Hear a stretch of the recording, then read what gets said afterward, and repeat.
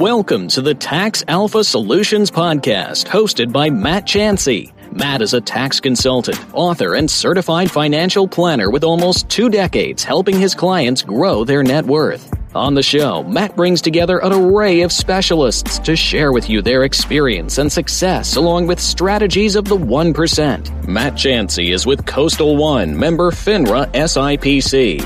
And now, here's your host, Matt Chansey.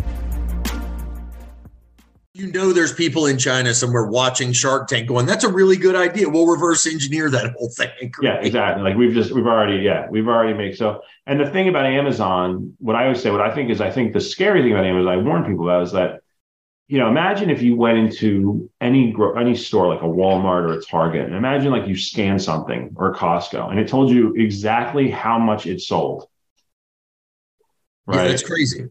Right. Well, Amazon does that, right? So when Amazon gets accused of competing against sellers, its argument is, well, we really don't. One, all stores have store brands. Two, the data we use is the same data everybody else uses, right? In other words, we may use data from sellers in the aggregate to decide whether or not to go into a certain product, but it's no different than the data that any other seller would have, right? So, you know, if you're making a certain widget and that widget's just doing gangbusters and top ranking, like Amazon's going to tell the world that. Right. They're telling you that, look how much this is ranking and look how much. And so there's, you know, programs out there like Helium 10 and Carbon 6. There's these programs out there that can tell you, you know, to a pretty significant degree, how much money this person's making. Right. You can kind of fill in and then you can kind of go on Alibaba and say, OK, well, what's the cost to make it? If I want, you know, just as a rough estimate. So that's what I always tell my clients when they were selling their business. I'm like, you know, the NDAs are great and we should have them, but let's be honest, like they can reverse engineer. They probably have and should have reverse engineered your business. Like they can figure it out, right? Amazon tells you everything. So Amazon's basically sending a bat signal to China saying, hey, make this cheaper. That's what they're doing. And if you want to know why they're doing that, it's because you have to understand Amazon's business model. Amazon is Costco. Yeah. People don't really get that. Amazon is Costco. And what do I mean by that? Does that mean Amazon sells really big things and really bulky things and ship them to your house? No, that would be ridiculous, right? That's not a good business model to ship giant things to your house. It's actually really expensive. But what I think, you know, being both Seattle companies, I think somebody at Amazon went to Costco one day and said, you know what, hey, this membership fee thing is a good idea. And we can use the money from that to build out a lot of things. What I believe Amazon's motive is that the Prime member is their God. They worship. Everything they do is for the benefit of the Prime member as a class, right? So having the cheapest stuff in the universe is really important because that's what makes the Prime member happy, right? If a Prime member buys an avocado peeler from Amazon and they see one at their local Costco or Walmart for cheaper, they're pissed off, right? So Amazon's doing direct from China where the margins are razor thin because the factories in China don't need to make a lot of money. Right. And that's why there's always China. I mean, if you look at ink cartridges on Amazon, right, dominated by China, like the first 10 pages are dominated. Like you're not going to see a US company branding their own ink cartridges for a while on Amazon. I mean, there's no money. There's certain categories that just get taken over. Well, but they were overcharging for that for so long and it was an abusive practice. Right. And now, the American companies, right? The American companies were, but then there were the undercutters. And then, like in any industry, right? And those were the American private labelers, right? The undercutters. But then the China companies came in and really undercut them. And to the point where now it's like, there's no American company left really making this stuff anymore. Like they're American. It's probably just in Wyoming LLC fronting a China operation. Not that that's even necessary anymore. So it's just, that's the environment we're in. It's like Amazon will do whatever it can to promote the product. That's why it hates, like the one thing, you know, the one big no-no on Amazon, there's a couple, like, don't sell a product on your website for less than you sell it on Amazon. There's actually a lawsuit about this. They're being accused of price fixing. Don't sell a product on Amazon if you're a retail arbitrager lower than you can find it in a Google search. Because what Amazon doesn't want to see is like, okay, let's say I look for a Columbia hoodie, a Columbia North Face hoodie. Let's say it's a North Face hoodie. If I put that North Face hoodie into Google and I see it cheaper somewhere else, Amazon hits our clients with what are called pricing errors. You must have possibly you could have possibly priced it at this meant that price because we found it cheaper at these websites, right? Amazon wants you to break their minimum advertised pricing policies. They want you to break. That's why they love resellers, because they do. They want you to sell things at the lowest possible price because that's what makes Prime members feel value. If Prime members feel like they can get a better deal outside of Amazon, especially online, it's no good. It's no good. Now, well, and Amazon's all about the subscription, right? Right. It's all about, we just want that recurring monthly revenue.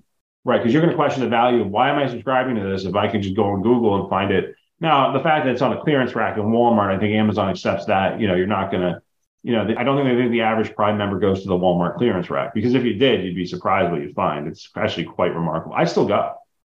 Like, it drives my wife crazy when I go to Walmart with her, because I'll just go straight to the clearance rack and I'll sit there with my phone and, like, even though I'm out of arbitrage, like, it's so tempting. You'll find things like, I mean, I could tell you stories of deals I found. You're like, I can make $20 on this, and there's 40 of them here. Exactly. Right. I have done that. When I was at GE, I was doing that a little bit on the side because I was just for fun. It was just like a sport. I said I'd do it for sport. I really need the money, but it was just fun to, like, buy something on clearance and sell it for like a ton of money, and sometimes the variations are, I once bought, because sometimes, people don't understand. Sometimes Walmart just needs to get, and you're going to see, I think this year, you're going to see this like crazy because the retailers are so overstocked with inventory right now.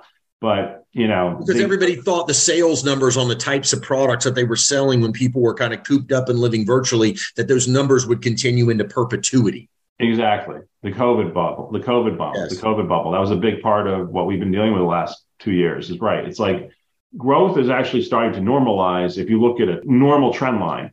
But when you look at the hump with COVID, right, and how it just messed everything up, right, everyone looks like they're in negative growth phase. It's like, you're not actually really in negative growth phase. You just have to normalize the pandemic, right? And if you bring it back to normal, like, you're still doing fine. But, tell that to somebody in private equity and they're going to say, oh, you're negative growth. They'll try to shoot your value down, and, typical PE. Yeah. Anyone where, like, if their sleeve collar doesn't match the collar on their collar, it's like usually the sign. That's usually the sign of, private equity. They're going to come in and try to. I've never been the biggest fan of people that have like the fanciest cufflinks and all that stuff in the room. You know what I'm saying? I'm like, they're up to something. It's just, it's a little, it's funny, when I started working in this industry, I wore a suit to one of the first conferences I went to, and people, like, don't ever do that again. Like, the fact I'm even wearing this dress shirt is probably, like, over the top for our clients. They think you're trying to sell something. In our industry, it's very weird. They get sold things that are just obviously not great. Like, sometimes they get sold these courses for like 10 grand, and you're just like, oh. But then if you try to sell them, like, an ounce worth of legal advice, it's like, no, I don't need it. I can use Google. Thank you. I can find everything I need on Google, or tax advice. I can find it on Google. Fine. The tax advice I see is just astonishing. That's pretty much been outsourced to countries. Like, I mean, anyone and their mother is now like a bookkeeper. It's not even like, you don't even have to be a CPA. As you know, the tax industry is the most, like, unregulated. And it's weird that something so complicated that the government feels like anyone and their mother can say, hey, I'm a tax professional, and then outsource all the work to, like, the Philippines. And then it's like, it's very cringy what I see in this industry. I'll be honest. That's one of the hardest parts that, it's like, stuff like I used to watch on TV, like, that who would fall for this? Like, and then it's like, a lot of our clients do. I mean, a lot of this cringy stuff. It's like, so I guess I feel an element of, like, I kind of want to protect them from that. Like, I don't really, like, if I can even get in the way of saying, like, before you spend $5,000 on a course on how to go to TJ Maxx and buy something low and sell it high, why don't you just go to TJ Maxx with this app and see if you can find something low to sell high by yourself? Like, it's really not that hard. Yeah, just try this. Just try it. It's like, no, it's worse can happen. And I see a bad thing is people misinterpret information even when they read it. Like, I'd been published in an article recently, and I got a phone call from somebody, and they're like, hey, I read this article. It had your information. And then the guy asked me a question. He's like, hey, I'm thinking about investing in these, like, there was some country labeled on it. And there were some municipal bonds for some tax advantaged income or something. And I said, Well, I can't just give you information like out of like, I need to know a little bit about you. So can I ask a few questions, right? So I asked the guy fundamentally a few questions and I said, respectfully, I go, you don't have a tax problem. And that's what you're asking me. The thesis of what you're asking is I have a tax problem. I have a tax problem. I go, you have an income problem. You don't make enough money to have a tax problem. And I said, I mean that in a very respectful way, but stop reading tax articles. They're not relevant to you in your fact pattern, you know? I mean, yeah. Companies that make no money, like you just started yesterday and you're making an S election, I want to cringe. You know, it's like you have no expense. Like you literally just started your business, you've made no profit, your sales are like $3,000, and you want to make an S election because your accountant told you to make an, you know, your accountant who outsources to the Philippines told you to make it, because that's what they tell everybody to do. And they have the download my book on how you can pay your children and how you can do this. And it's always this, it's all from Tony Robbins or a subset of Tony Robbins of like how you can do that. And it's like, because it's the same recycled material. Like I've seen that book a million different times from a million different people who most of whom have no accounting understanding. And it's like, yeah, make an S Corp election. Why? Why would you make an S Corp election if you don't make any money? Like, why would you do that? Why would you want to spend money on filing another tax return in your life? You know, I'm not even sure I would even have an LLC at this point. It's like, it depends on what you're doing, but it's like, you know, if you're like if I'm going to Walmart and I'm buying like Contigo coffee mugs and, you know, for $3.50 for a pack of 4 and I sell them for $50 and I do that I'm not opening an LLC for that. I'm just going to take that on my sketch sheet. You know what I mean? Like I'm not going to open an LLC just because I do that. Like I actually have to have a material amount of income and be serious. Like this is something I want to do for my life. And that's why I tell my clients, I'm like, I'm happy to take your money and open an LLC for you and do all that stuff. But I'm also happy to tell you that maybe you should save your money and see if this is something you actually want to do in life. Like real advice. It's so cringy the way other folks do it. And then, you know, I've had clients who, before even starting their business, they'll register their business in all 50 states because they thought they had to. Like, so now you have like 12,000 tax obligations at this point. Congratulations. And you've sold nothing. Right. All you have is expenses. And yet now you have to file tax returns. You're going to have like 70 jurisdictions in Colorado are going to be expecting a tax return from you. Congratulations. You know? So we've talked about some of the obstacles and the challenges and all the stuff that's going on and, you know, things that happen that shouldn't be happening. So what are the opportunities ahead? Like, where's the puck going in this whole deal? Where should somebody be, you know, looking for forward looking with what we know now, with what we've learned from the past? What are the opportunities going forward for not only the customers you represent, but for your business? That's a very good question. I mean, we're a business that has been built on pivots, man.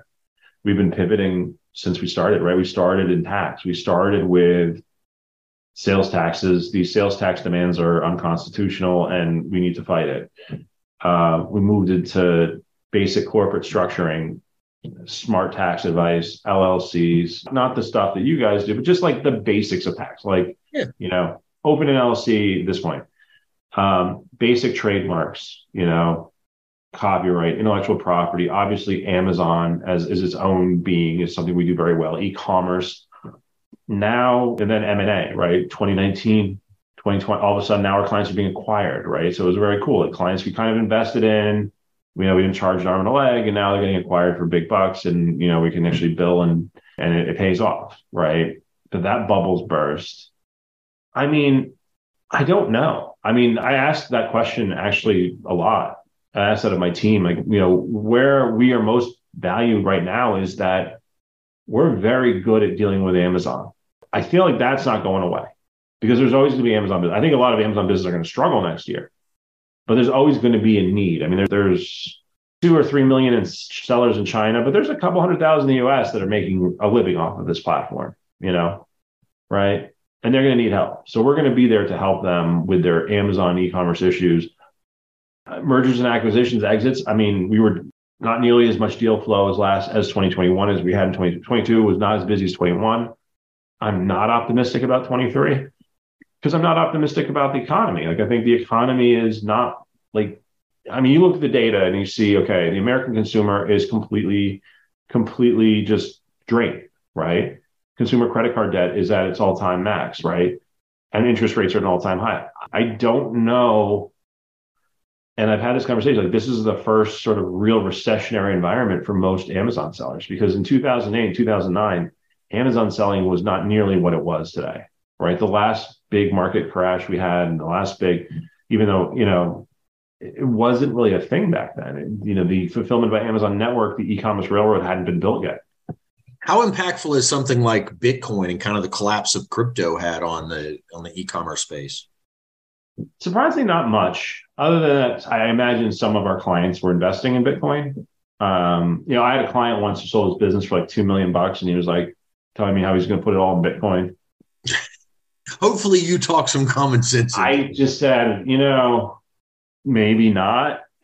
I was like, I don't want to say, I don't want to burst your bubble. I'm just saying it's kind of risky. I mean, I would set aside, like a gambling fund, like you're going to Vegas with your friends, and by all means put that amount in crypto. But look, I hope nobody lost any money in crypto. I hope that nobody lost any money in crypto. Now, I know from the evidence of it that that's not true, but I can tell you this, I'm certainly not upset to not see like ridiculous posts on social media of to the moon, I don't have a job, to the moon. To the moon. I mean, just the whole pump and dump. I mean, it's funny enough, somebody who I knew in the Amazon space just got arrested for like $150 million crypto fraud. They got arrested in Puerto Rico like last week. Crypto is a crazy thing. The whole NFT thing is strange to me. Can't get my fingers and my head around whether it's regulated or not, or should be regulated, whether they're actually legal,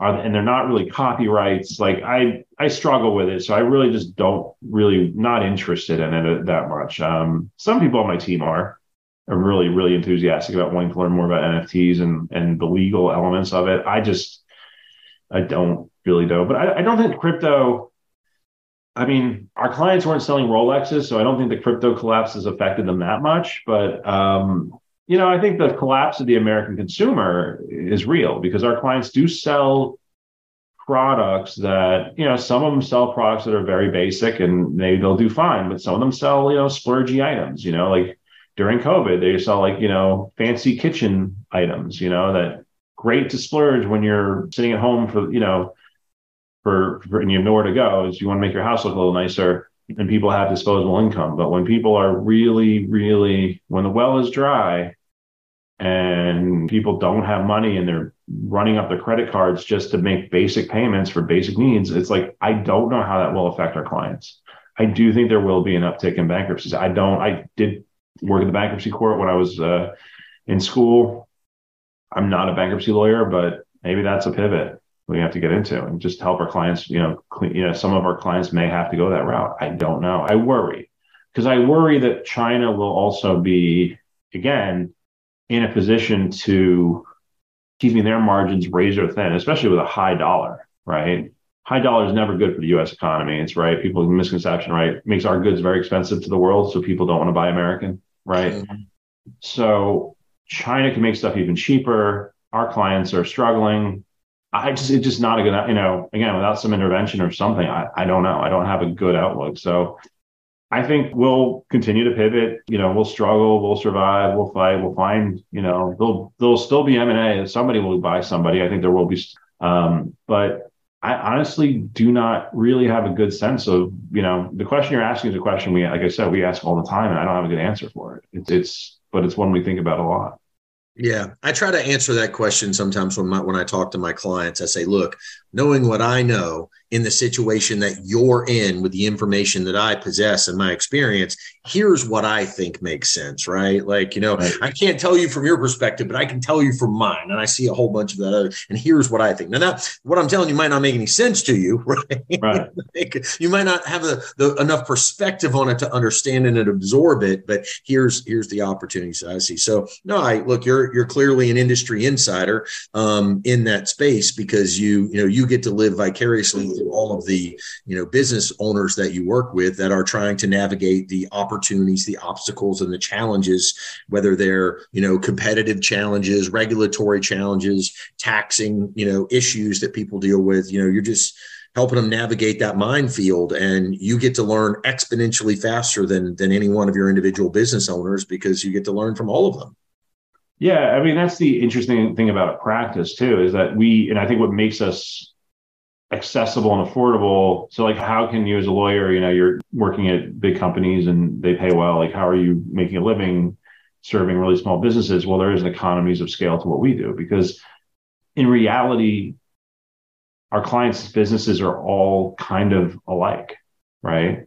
I know they like to think that they're different, but they're not, right? They have a different brand, they have a different product, but you work with enough supplement sellers, you work with them all. You know what I mean? Like it's just, there's only once you understand the industry, you kind of know everybody, right? Like okay, nothing you're going to tell me is going to surprise me, most likely.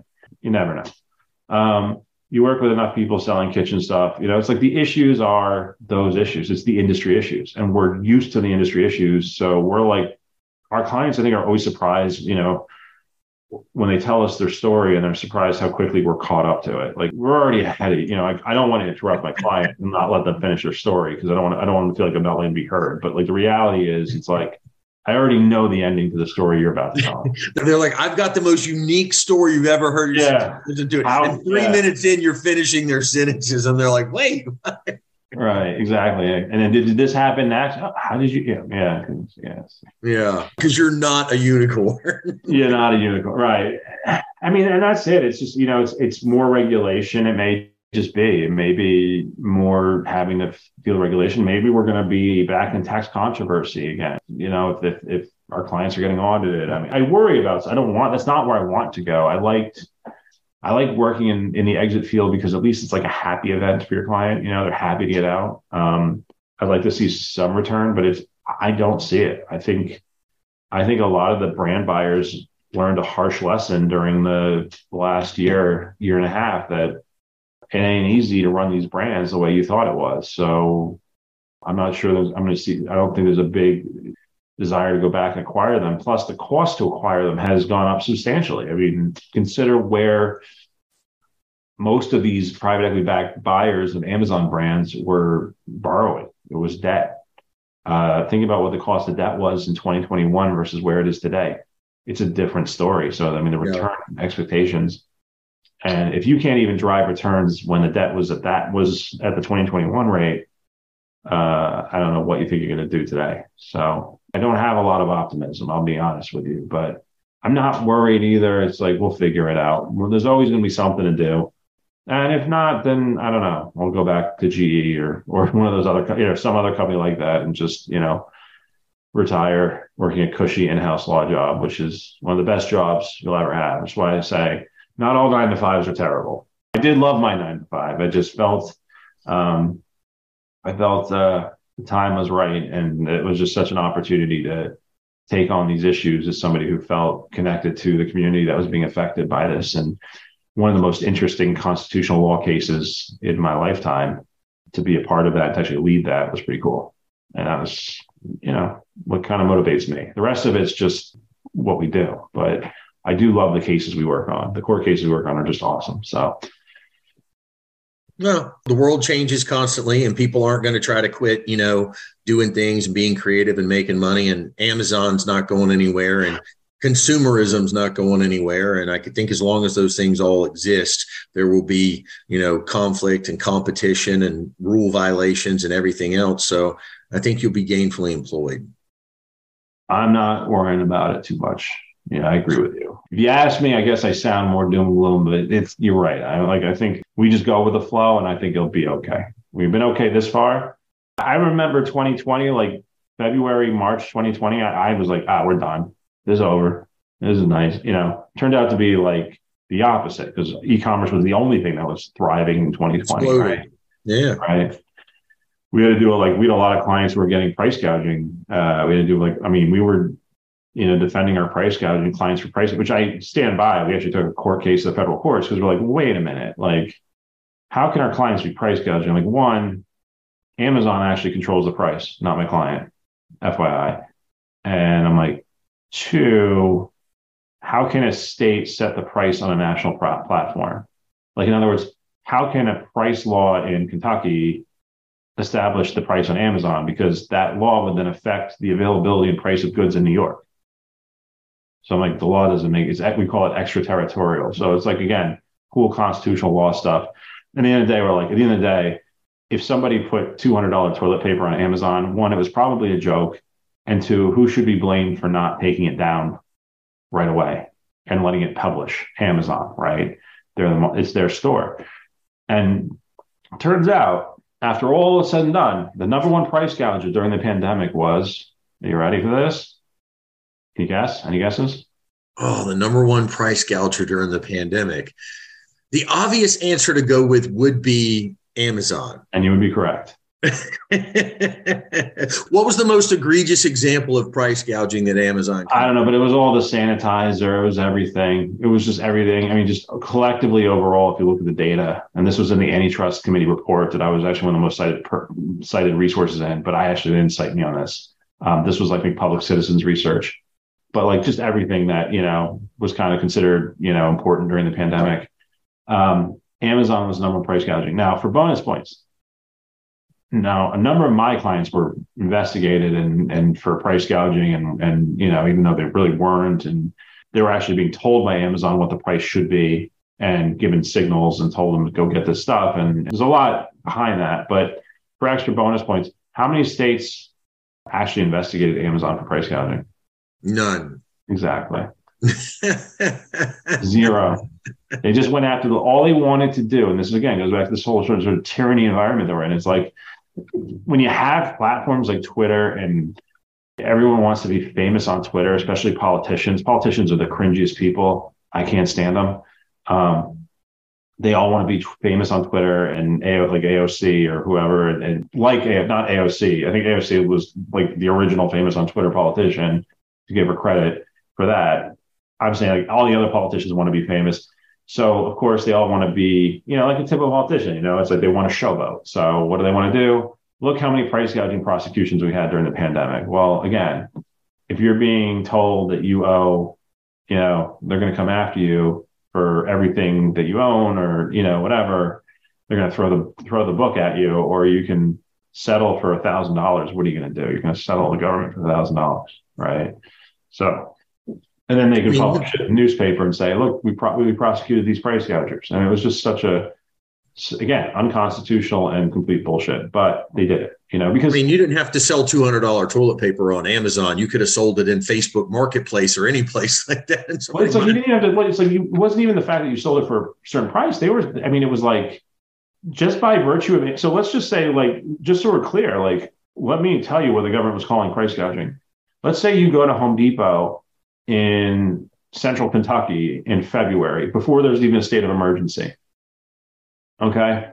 And you buy N95 masks, which are being shipped to New York because that's where Amazon's customers are who need it, or Seattle, right? Meanwhile, there's no pandemic, apparently, right? This is February 2020. The markup of a mere 10% from what you paid for it to go. So you drove to the Home Depot in your state to go get those masks to ship to another state to hopefully prevent the spread of a disease, right?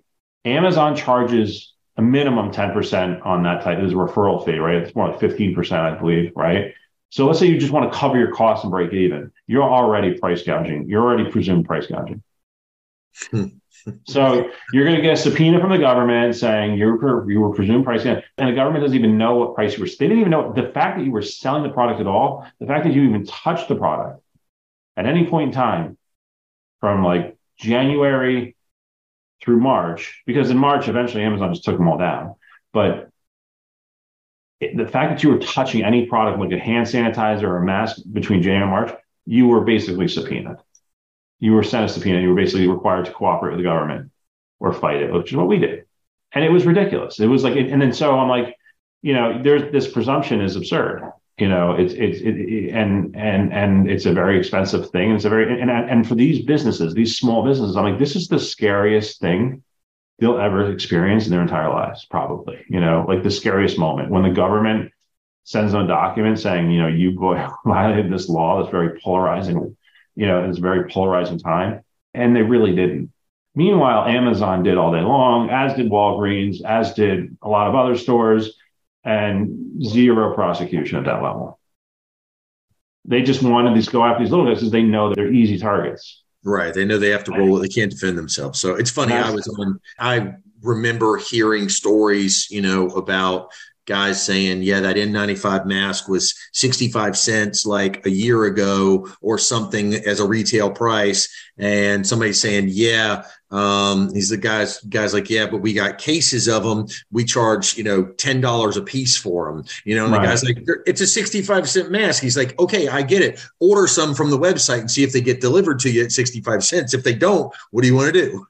Right. I mean, there's a market, right? I mean, price gouging laws, if you think about it, are really designed there is no federal price gouging law, right? So it's state specific, right? Right. So you basically had multi-state bidding across, I saw N95 masks in state contracts going for, $3-4, even though they were 60 cents a piece, right? But I saw states paying that much, right? But if you think about it, there is no federal price gouging law. So what is the point of a price gouge? Like you're in Florida, right? Like we live in Florida, right? There's a hurricane. Right? Hurricane blows the roof off of your house. You have no water. You've got no electricity. You've got no roof. So you need a couple of things. You need food, you need water, you need shelter. So you walk out of your house, you go down to the street, to the 7-Eleven. They charge you $200 for a bottle of water. Then you go to the Days Inn across the street from that 7-Eleven. So you have a place to stay. Normally they charge, $70, $80 a night, but tonight is $2,000, right? It's more expensive than the Four Seasons of Disney or whatever it is, right? That's price gouging. Right. That's the idea of price gouging, right? These people are desperate in this moment of need, right? I'm not sure that N95 masks at the time, one, really, like COVID wasn't that, like at that level, it wasn't the same. It wasn't like you needed this right this second. People were supposed to stay in their homes. The government really should have taken control and done, established some executive orders saying, here's what you do, right? What the government should have done is they should have told Home Depot, do not sell N95 masks to anybody. Hold them for us, right? Right. They should have contacted the corporate arm of every organization in the country that had access to that type of thing. Correct. And said, freeze all sales of this, take it all off of the shelf. We're commandeering it for the federal government. I do keep in mind that in February, too, you could actually use an N95 for medical purposes. Like it wasn't until the March, I forget what it's called, but it was the March bill where they finally allowed, cleared whatever liability was in the way for them to say that they could be used for medical purposes. But yeah, that's my point. I don't think it was until Fauci said, because he had an endorsement from 3M to say, this is the approved mask of the pandemic. Oh, don't get me started. Oh, yeah, they definitely were pushing 3M big time. They were getting, because we had clients who were importing masks from China and they were getting, and then the government was like yelling at them saying, like, you're meddling in our process. I'm like, how exactly? Is this because it's meddling in 3M's process? Is it because they're not 3M masks, they're the KN95s? I'll tell you the saddest story of the pandemic is I had a client who was a legitimate N95 mask seller before the pandemic, right? Never really sold product to just the masks or other PPE stuff. Like for construction, right? Masks. Okay, gotcha. Yeah, for like something a painter or somebody or something like that. Yeah, gotcha. Like that's what they were basically selling for construction people. So they had tons of the stuff, right? They couldn't move, and they were on the list. They were on like the NIOSH list. So you could actually look this company up. And you can actually look them up on the government website and confirm that they're legitimately selling NIOSH N95 masks. And they made like no money during the pandemic. They could not move. Nobody trusted them.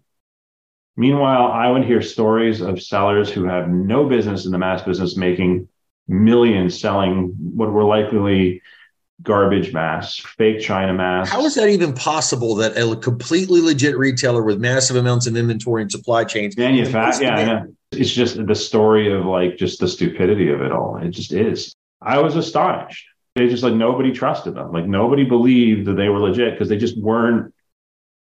They weren't hyped enough. They were just too calm about it. They're like, this is our business. We sell masks. Everybody else was like, the world's going to end. I have to buy it from. I got it. Yeah. Like I'm dealing with, this company in China. They got a special allocation. It's on the boat right now. It's coming. I'm a broker in this space. And these guys were like, yeah, we've been in the business for, it's like, what? We've been in the business for like years. and we're on the list that the government publishes, which nobody was getting on. Like, the list has not been added to. Their salesman, their top sales guy needs to be fired. I don't think they had one, but I think that was part of the problem. They just could not get hospitals or anyone to buy their. It was just like nobody was buying their stuff, and they weren't even selling it for a lot. They were super reasonable. Their prices were never really that high. It was like they were just looking for the replacement costs and the modest. They had a billion of them in inventory. So it was. And then even Amazon kicked them off the platform for being. Oh my God. But like these scammers were like all getting on the platform and just. That could have been your only client had you known and represented them and got them to actually sell their product legitimately for like a 100% markup, which wouldn't have been egregious compared to what some of the pricing was. No. You'd have retired.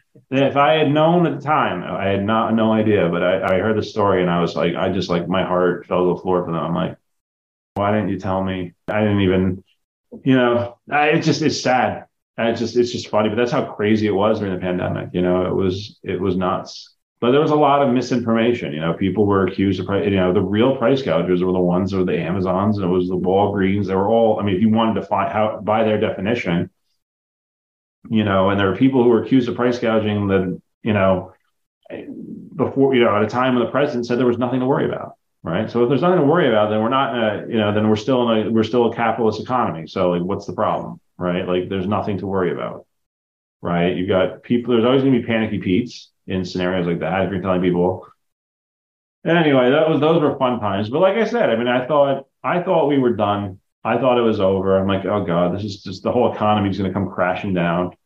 And I saw like the Dow go down to like 18,000. I'm like, okay, that's maybe a little too excessive. I'm like, but then it just got, it was such a weird time, right? With everything that went on, then you had the meme stocks coming out. People got bored, right? You just literally like, I wonder, like, did the stock market become a casino that year? Like, did like all the gamblers who couldn't get the Foxwoods or Vegas, like just. Yes. There was a book on that, and I read, and it was on all the meme stops, and I can't remember the name off the top of my head, and it was super interesting. And let me see if I can, it's true. So, because that's like my theory. So when sports went away, governments. So here was the confluence of events. It's amazing that you bring that up, and it's really simple, right? So sports went away, right?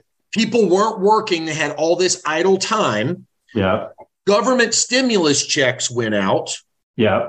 So people had $500, $1,000 free money in their hand, right?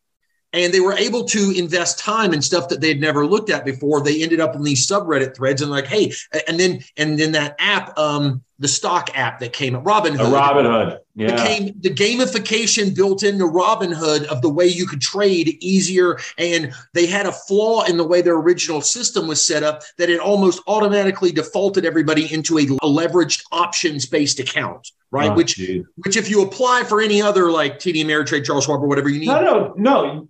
I remember I had a client who made like 150 grand a year telling me he got like $500,000 of leverage on Robinhood. Yes. Yes. And I'm like, what the? People were taking this $1,000 check, they were putting it into Robinhood, and Robinhood had that gamification built into it where it would kind of tell you, like Amazon, what other people are buying and what other people are doing. And here's what's, here's a good trade, and all this other stuff, the way it was. And I've never been on it, so I don't know. But I read the book. It was amazing. It was interesting. And there were so many people that had turned such small, insignificant amounts of money into these massive amounts of money. But then the other side of it was all those people really were fundamentally, for the most part, believers, and they all held on. And there's a term for them posting pictures of their account as it's losing hundreds of thousands or millions of dollars. They literally called it loss porn in all the chats. They're like, I'm so convicted to this idea that I'll post a picture of my account down 100 grand over the day, but I still believe in it, and it's going to come back into the moon. Sounds like all the Tesla investors today. It's just that stock just keeps getting hammered. Oh, they're down 65% year to date. Yeah. Oh. What's Elon Musk's pay package? It's like more than the market cap of Tesla at this point. Is it no clue. Look, he's lost his butt on Twitter. Like, his personal net worth is down substantially from what's happened with Tesla. He just took a $750 million investment today for SpaceX. Like, I read on it this morning. So anyway, he's raising money for SpaceX. Yeah, it's crazy. It's a tough stock. I mean, you like the product all you want. It's a tough stock. I mean, I was reading an article that said that like there's not enough raw materials in the world to get to 10% electric car adoption by 2030. I go to really big energy conferences like around the world. And so it's in our energy infrastructure barely exists well enough. Like, look, Texas had that brownout. Like I remember, yeah. Right. Okay. That was with fossil fuels with an infrastructure that's existed. How in the world do they think we're going to create a new separate infrastructure to support EV and green and all the other stuff that needs to happen that is going to replace fossil fuels? Aren't going anywhere well beyond 2050. And regardless of what people think, and this might be a controversial topic, but it's not going anywhere. I like electric. I like the concept. I like the idea of, smog-free car driving. It's like everybody likes clean air. Yeah, who doesn't? But the numbers don't lie, right? Like it is what it is. Statistics are right. It's like everyone says, trust the science. So the science on electric cars, it's not going to get there. I drive one. I don't know a Tesla, but I like them, but I don't think everyone's going to have one. I mean, I think the tax incentives on them are really good for a while. So you could play and if you didn't have the problem with Tesla was they lost their tax incentive early. So, but companies like Ford, their tax incentive was before the recent change in the tax law under the old tax law where you just got $7,500 from the government. Toyota, Ford, there are great opportunities to take advantage of those and get a good price on a car that was electric. I mean, why not? But we're a long ways away. I'm using my bonus depreciation on my 179 on my 6,000 pound. You got your 6,000 pound vehicle? Somebody I knew did that. They bought a Land Rover that was electric. So the Land Rover qualified, but I thought you couldn't get the rebate if you did that. But the Land Rover qualified for the $7,500, but it was also 6,000 pounds. Right. But I don't know if you could take the 7,500 as a business. I thought you couldn't take it. I don't know. I don't know. I didn't go electric. Mine's gas. Yeah. It was a partial, it was one of those words like gas electric, where it's like it's electric for like 30 miles and then it turns into a gas car 20 miles. And it's like, so, like the Chevy Volt approach to it. But those qualify. If the battery was big enough, it qualified for a $7,500 credit, just like the other cars, whether they were full electric or not. So it was great. Well, Paul, this has been fun, man. Hey, we've done this for a little bit. Any closing thoughts or any ideas? Like, any closing thoughts? Anything we didn't cover? No, I mean, I just, if you're out there and you need help, I encourage you to work with professionals. I mean, stop reading Google and stop getting your advice from Google. I'm going to tell you this ounce of prevention. Our law firm thrives on preventative medicine. The reason we're not a litigating firm, we're not a court firm, is because our whole philosophy is to keep our clients out of court. Yep. Because that's the last, if you're there, we've already lost. Yep. So whether that's for legal, like the services we offer, or, financial tax and estate planning and stuff like you work on, stop reading, because the content, even the lawyer's content, to a point, we have to, it's general, but we have to learn your situation, Yep. And part of what learning your situation is learning your risk tolerance, right? That's what I always tell you. At the end of the day, decisions are made every day about your business with our clients. Every day they make a decision on the business, but the decision is based in part on our advice. But ultimately, we're giving you the advice. You're the decision maker. It's your risk tolerance. And so I always say it's really my job to help you make an informed decision. I'm not making a decision for you, but I'm making sure your decision is an informed one. And, you understand the risks, the pros and the cons. And so work with professionals, and I think you'll find life will be much easier.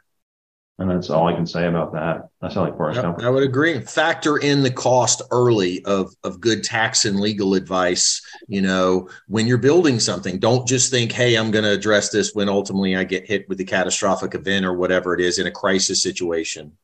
Yeah. And your guru or coach doesn't know. That's the pet peeve of it all too. It's like when I talk about the people who, get their LLCs from LegalZoom and then file an S Corp the next day, but yet they haven't made $1. It's because their guru, told them to. It's like, if so, the world doesn't need another guru. Yeah.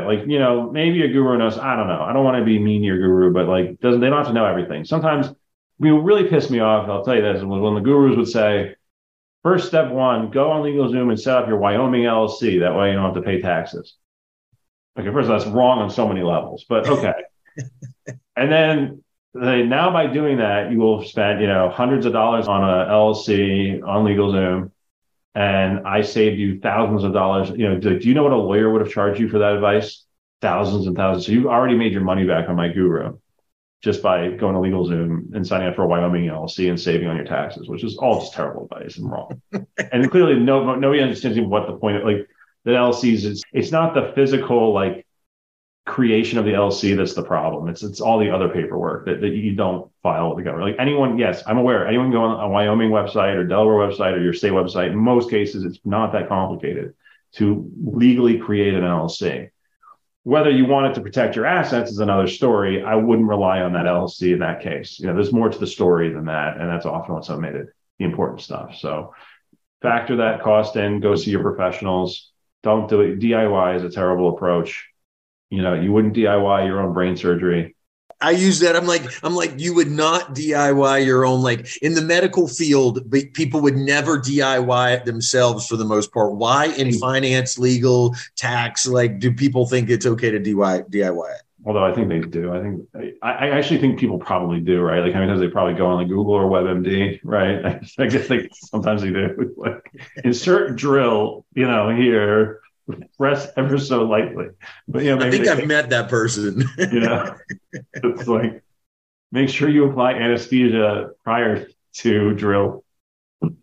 It's unfortunate. It's sad because it's everything's preventable.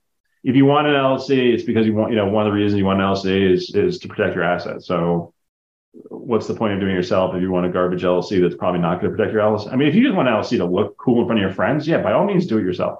That's cool. If you want to look cool in front of your friends, do it. If you want to understand why an S corp is important, talk to a tax professional.